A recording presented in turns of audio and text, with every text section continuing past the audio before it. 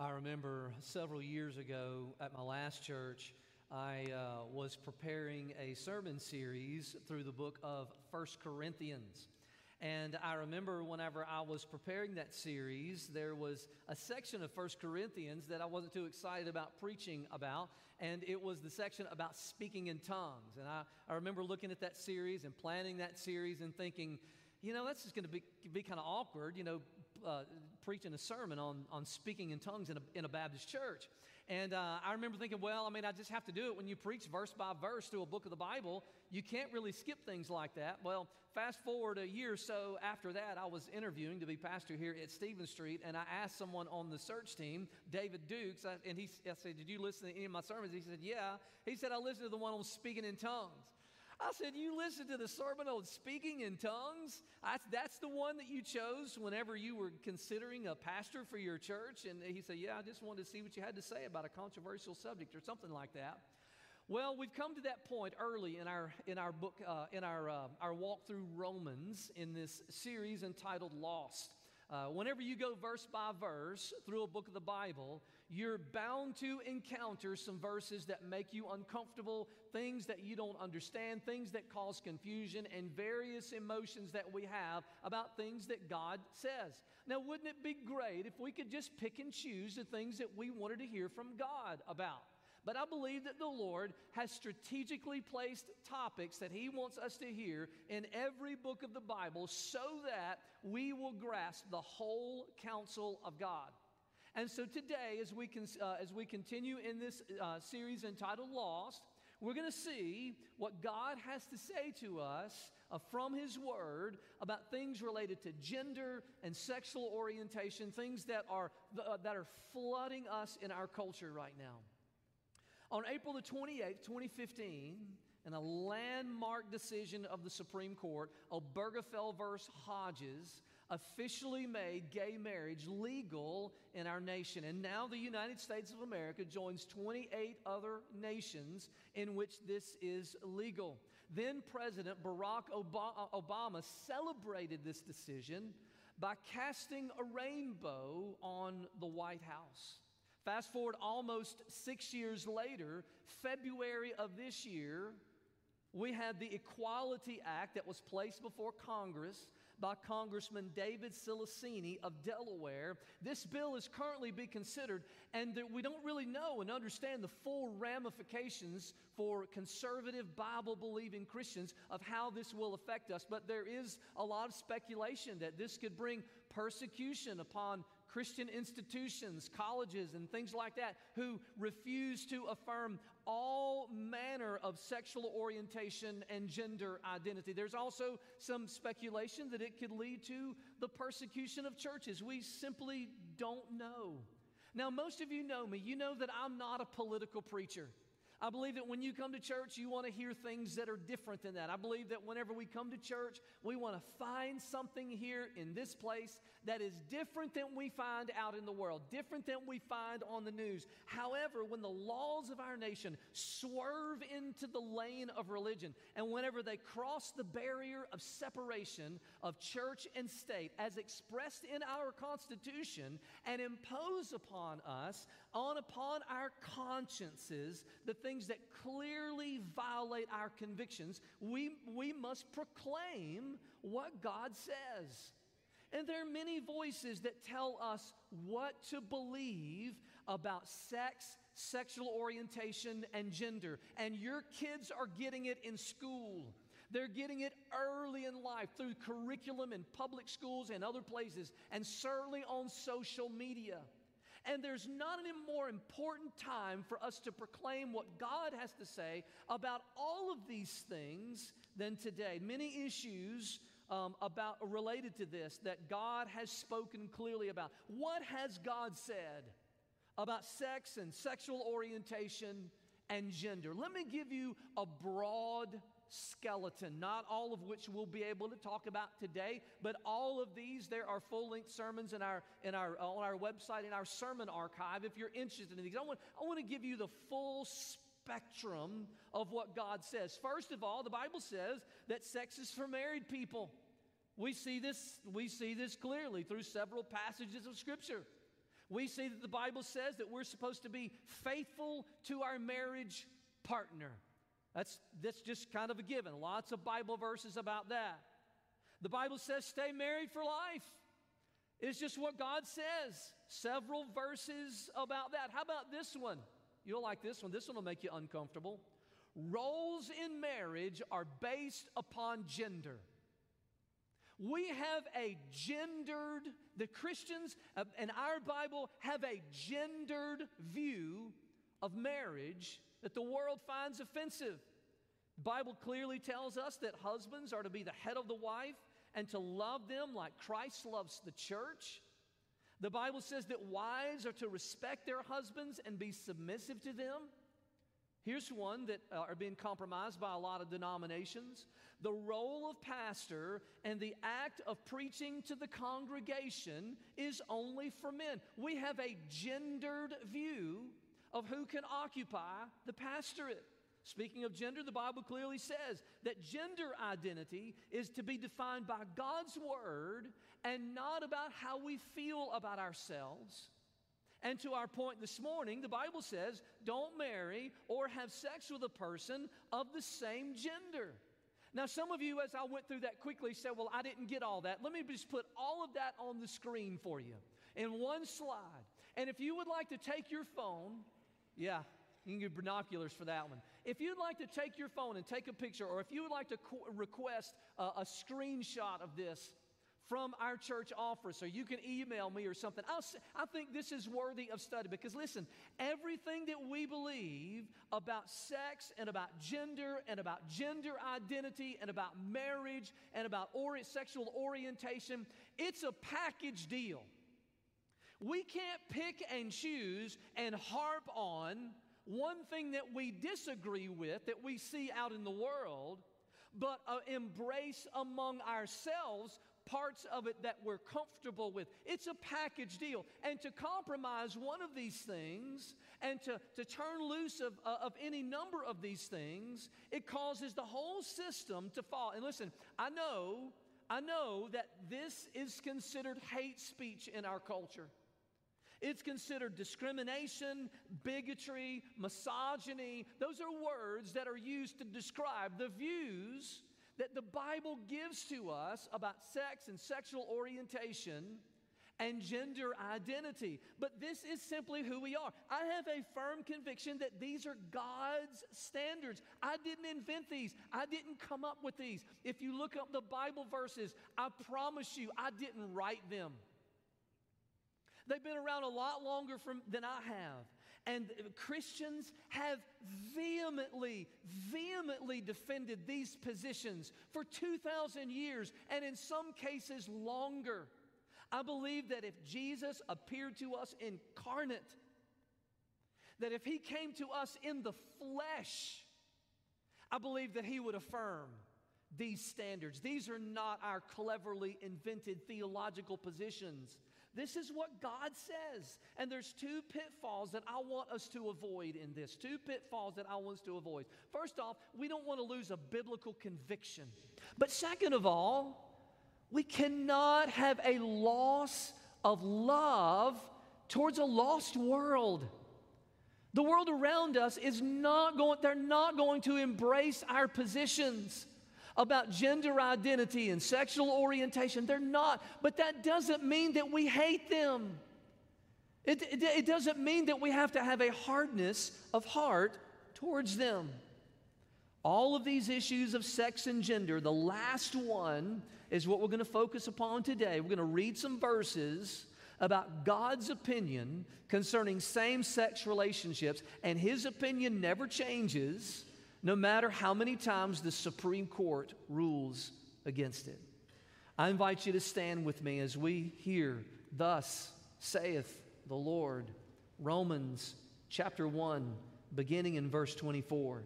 The Bible says, "Therefore, God gave them over in the lusts of their hearts to impurity and to the dishonoring of their bodies among themselves, because they exchanged the truth about God for a lie, and worshiped and served the creature rather than the Creator, who is blessed forever. Amen. For this reason, God gave them up to dishonorable passions. For their women exchanged natural relations for those that are contrary to nature. And the men likewise gave up natural relations with women and were consumed with passion for one another.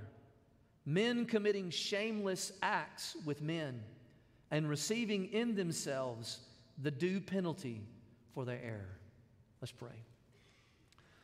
Father, I pray that today, that through the reading of your word, Lord, I pray that you would bless us. Lord, even through awkward topics, Lord, I know that you can speak. I pray that you would touch the hearts of all of us here. Lord, help us to know that you are the only Savior, Lord, regardless of what sin we struggle with. We love you and we offer this prayer in Jesus' name. Amen. Thank you. You can be seated. So there's a Supreme Court in our nation, but there's a Supreme Judge over the universe. Mankind is in a state of lostness, and God's verdict over our sinfulness is here described in frightening terms. 3 times in this passage, and I didn't read the last section because we won't be able to get to it today, but 3 times we see the term, we see the words, God gave them up. Some of your translations say, God gave them over. This is what theologians call judicial abandonment. This is whenever God says, I'm going to take my hands off. No more divine restraints. Just like sometimes if we have a pet or maybe even a child who has gone wild and we're trying to do everything that we can to intervene, there are some times that in the free will of man, the rebellion is so strong and God simply removes his hand. God simply lets go of the reins, and he allows the sinful expressions of our hearts in a passive judgment. He allows us to continue to reject him and have the full consequences of our sin and the full expression of our sin to take root in our life. That is not a good place to be. That is not a good place for any person to be. Lost person or saved person, we don't want to be so rebellious against God in a certain area of our life or in a certain time in our life whenever God just says, I'm going to give you over to the hurtful desires that you so desperately want. Now, please understand, this is not eternal abandonment. This is not God saying that I'm going to give you over and consign you to hell for all eternity. That is not what this verse is about. This verse, because as long as a person is alive, there's always the hope that a person can be redeemed, always the hope that a person can repent and come to a saving knowledge of Jesus. This is speaking about something and a manner in which God can relate to us in our sinful pride, in our free will, and in our rebellion. Whenever we completely plunge headlong into sin, one of the ways that God judges us is he just gives us over to the full repercussions and consequences that we deserve. Now, we know that as God's children, God wants to intervene in our life. God wants to do things and say things and send people and to intervene and to keep us from running headlong into our rebellion. But it is possible to have so much rebellion that God just, even if it's temporary in nature, for God in this judicial abandonment just to take his hands off and in a passive judgment allow us to run headlong into our sin. What has prompted this judgment? What has prompted what God is saying here in Romans chapter 1? What has prompted this? We would need to back up to Romans chapter 1, verse 16, passages that we've covered in previous weeks, to see all of the rebellion and all the idolatry and all of the suppression of the truth and the futility of thinking. But there are also some other things that are mentioned in this passage that God just gives people over to, that God would say, I'm going to take my hand of blessing, my restraints are off. And one of the things that God mentions here is he mentions this idea of being given up to immorality. In verse 24, it says, therefore, God gave them up. in the lusts of their hearts to impurity and to the dishonoring of their bodies among themselves. 3 words that are mentioned in this passage that God just gave them up to. Then there was so much rebellion in their heart, God just said, I'm just going to give them up. One of these words is lusts. This is a self-indulgent craving that replaces affections for God. Impurity is another word. This speaks about uncleanness. It's especially used in Scripture to describe sins of a sexual nature. And of course, it replaces the holiness of God. And then dishonoring.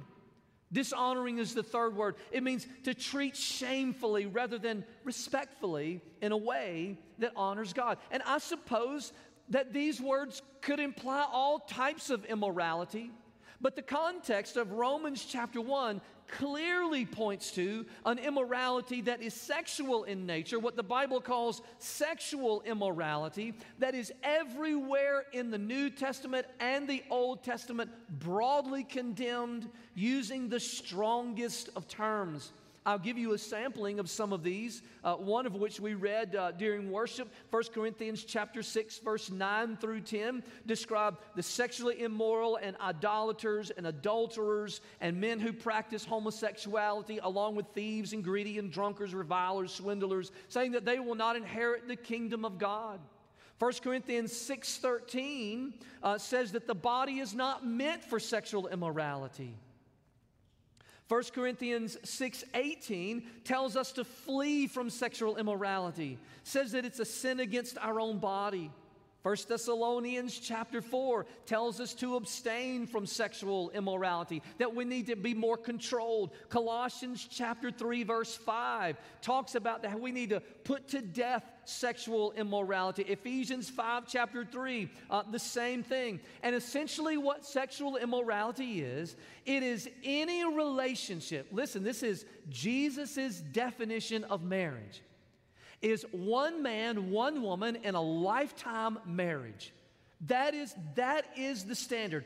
Any relationship outside of that boundary is entitled sexual immorality. And the Bible doesn't list all of the ways that we could violate God's standard. Jesus just simply said, for this reason, a man will leave his father and mother and be united to his wife, and the two will become one flesh. Therefore, whatever God has joined together, let man not separate. That is Jesus' definition of marriage, going all the way back to the first chapters of Genesis and God's original design. And so what sexual immorality is it's an exchange. 2 times in this passage, we see the idea of an exchange. And in Romans chapter 1, verse 24, it says, in verse 25, it says they exchanged the truth of God for a lie. There's an exchange. And that's how the world does relationships. They exchange one man, one woman in a permanent relationship. They exchange it for something else. They say, no, there can be a relationship that doesn't involve marriage. Or no, there can be a relationship that we can break if we just kind of feel like we don't like each other. Or no, there can be a relationship in marriage, but there can also be another relationship outside of marriage. That's an exchange. That's an exchange for God's truth for a lie. There is a truth about relationships. There is a truth about gender identity. There is a truth about sexual orientation. And then there are lies. And we need to embrace the truth in what God has said. And we need to acknowledge that anything outside of what God has said is an absolute lie and an alternative that we invent. But what I love about this, implied in this verse, on the positive side, implied in this verse, is that when we do relationships the way that God designed it, that there is something worshipful about it. There is something worshipful and something God-honoring whenever we actually embrace the truth that God has given to us in His creative design about relationships. But when done improperly, it's basically self-worship. Rather than being a worship of the Creator, It's worship of the creature, me, my preferences, what I want, my desires, my alternatives. It's self-worship rather than God's worship. And so giving up to immorality obviously is the first thing that God says, but there is one specific type of sexual immorality that Romans chapter 1 clearly and indisputably condemns, that brings this judicial abandonment by God. Let's just call them dishonorable passions, or if you prefer, what the world calls same-sex relationships. Romans chapter 1, verse 26 through verse 27. Dishonorable passions, contrary to nature, shameless acts. These are words that God uses to describe same-sex relationships. Now, there are some so-called churches, some so-called pastors, and some so-called theologians that attempt to explain this away and say, no, it's not talking about same-sex adult consensual relationships. That it's talking about something different. That it's talking about child abuse. There is no responsible interpreter that could look at these verses and come to that conclusion.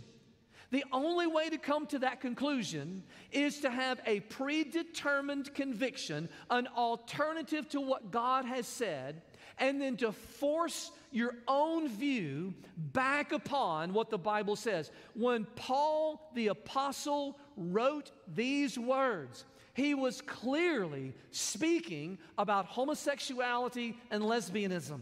He was clearly, even though he didn't use those words, he explicitly describes those relationships and calls them dishonorable, contrary to nature, and shameless.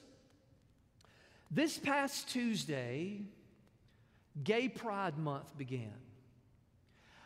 I did not have any clue that I had scheduled this sermon on the first Sunday of Gay Pride Month.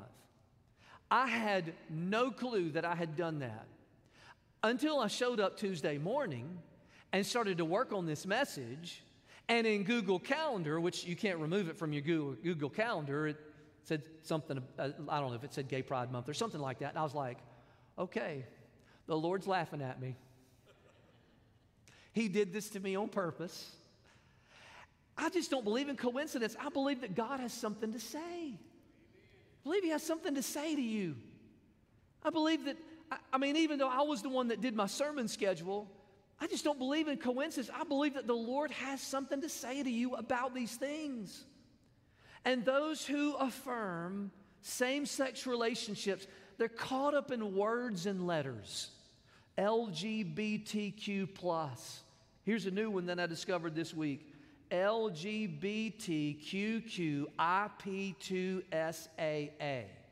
Never heard of that one. Non-binary, gender expression, gender non-conforming. There are all these terms that are used by the world.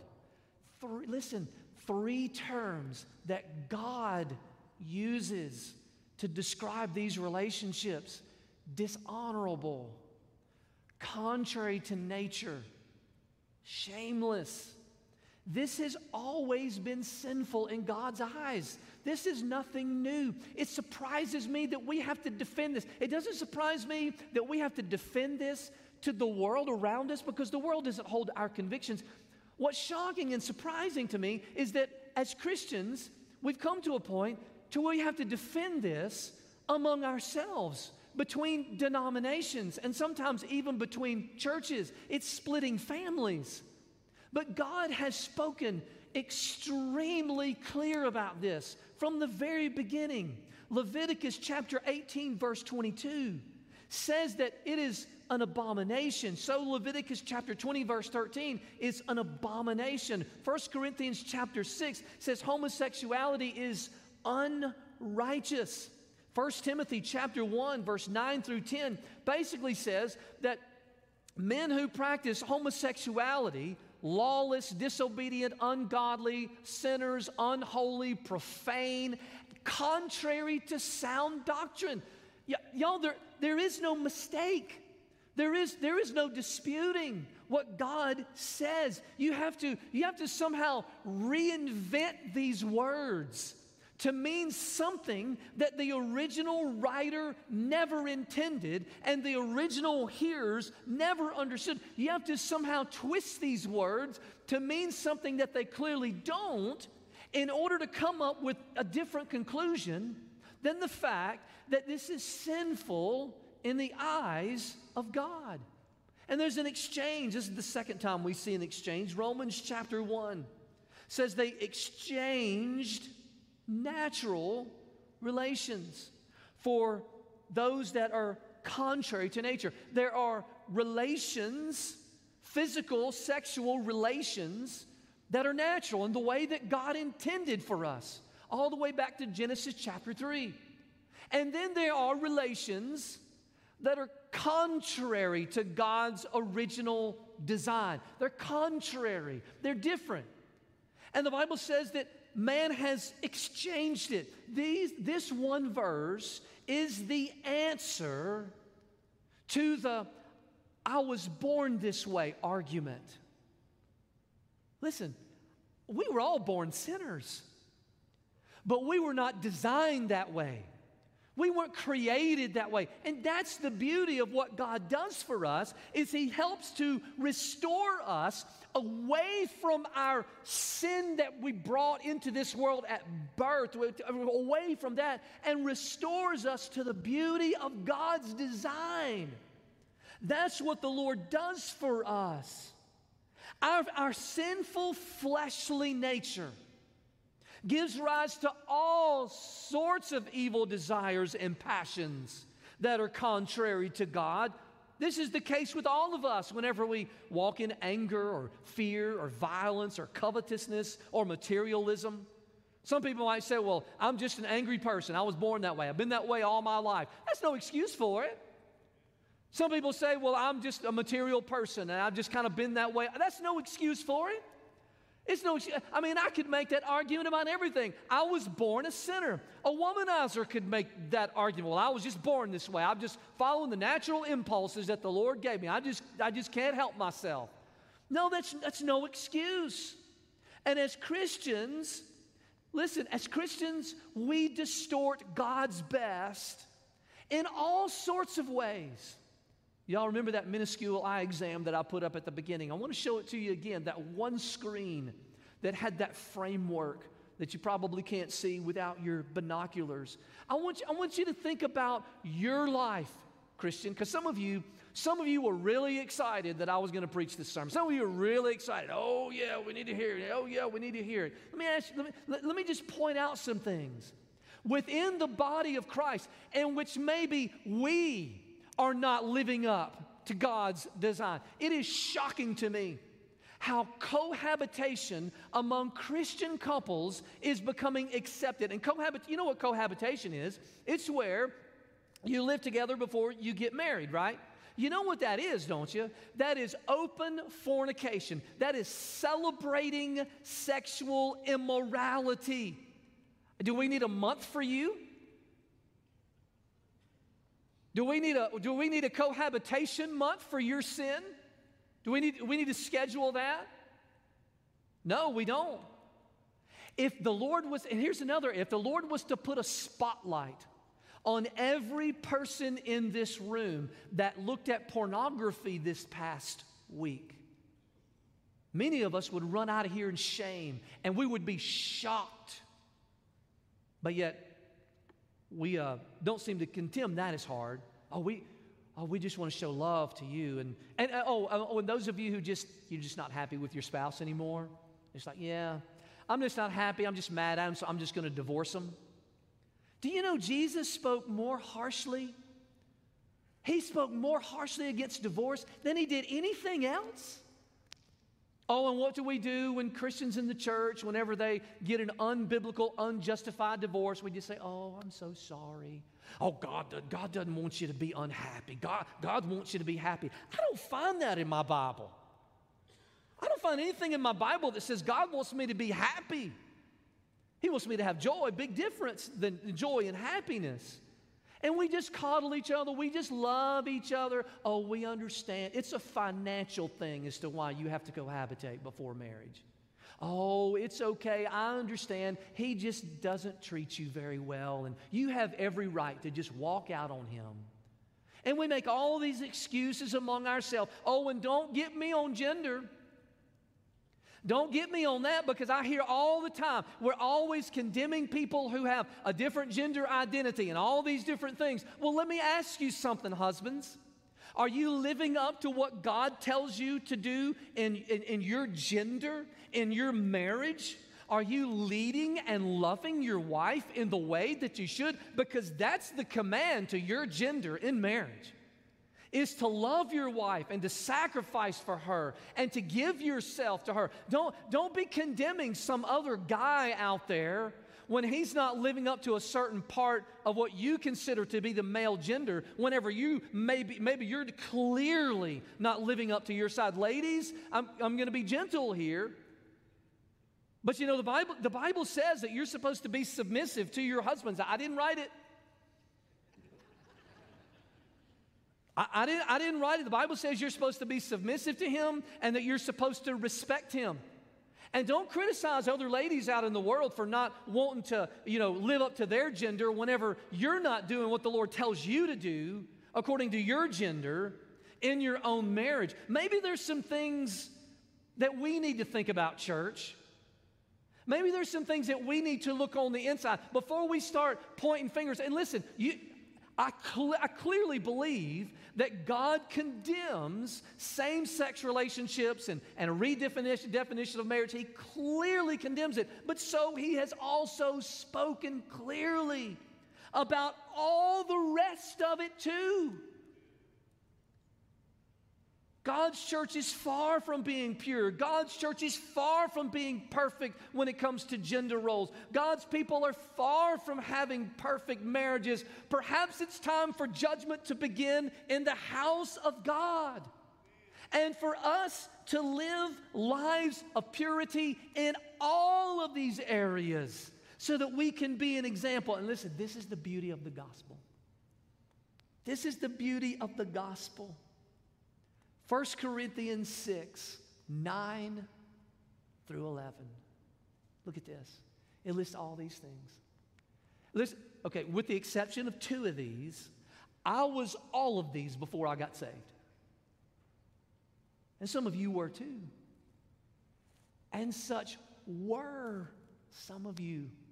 This is the beauty of the gospel, is that Jesus, he saves us. He saves us from our sin. He rescues us from same-sex attraction. He rescues us from all manner of sexual sin or adultery or fornication. He rescues us from being a drunkard and a reviler and a swindler. He rescues us. He saves us. Listen, Jesus is not mad at you. He looks upon you in your sin with compassion. Jesus came to seek and to save the lost. Look what Jesus can do. The Bible says that you were washed, that you were sanctified, and that you were justified. Washed is a cleansing that God does. It's a cleansing that he does in your life for all manner of sin that we might have going on in our life. He can wash us. He can cleanse us. And this is what happens whenever you get saved. Whenever you get saved and you come to Jesus and you call upon his name, the Bible says that he sends the Holy Spirit to live inside of you and that he cleanses you. And the cleansing doesn't stop. There's a process sanctified. There's a process of sanctification, a walk of purity, a renewal of your mind, a change of direction. I was going this way, but now the Lord washed me, and now he's taken me in that direction. And this is what Christians do. Christians don't celebrate their sin. They say, I don't want that anymore. And they cry out for sanctification. And I love this last one. the judge of the universe can declare you not guilty. It does not matter what you have done. It does not matter what sin you drug in here with today. The righteous judge can wash you, he can sanctify you, and he can justify you, and he can declare you not guilty. Let's make your sin something of the past. Let's make your swindling something that you were. Let's make homosexuality something that you were. Adultery, something that is what you were. Let's make all these things. Let's make all these things something of the past. Let's get washed. Let's get sanctified. Let's get justified. And that only comes in one way. That comes through the Lord Jesus Christ and by the Spirit of our God. It's the only way that it happens in your life. And it happened to me. I was all of this minus a couple. I was all of these things. And on January 29th, 1991, Jesus washed me. He sanctified me. He justified me. He changed me. And it can happen to you today. It can happen to you this very instant. It can happen to you right now.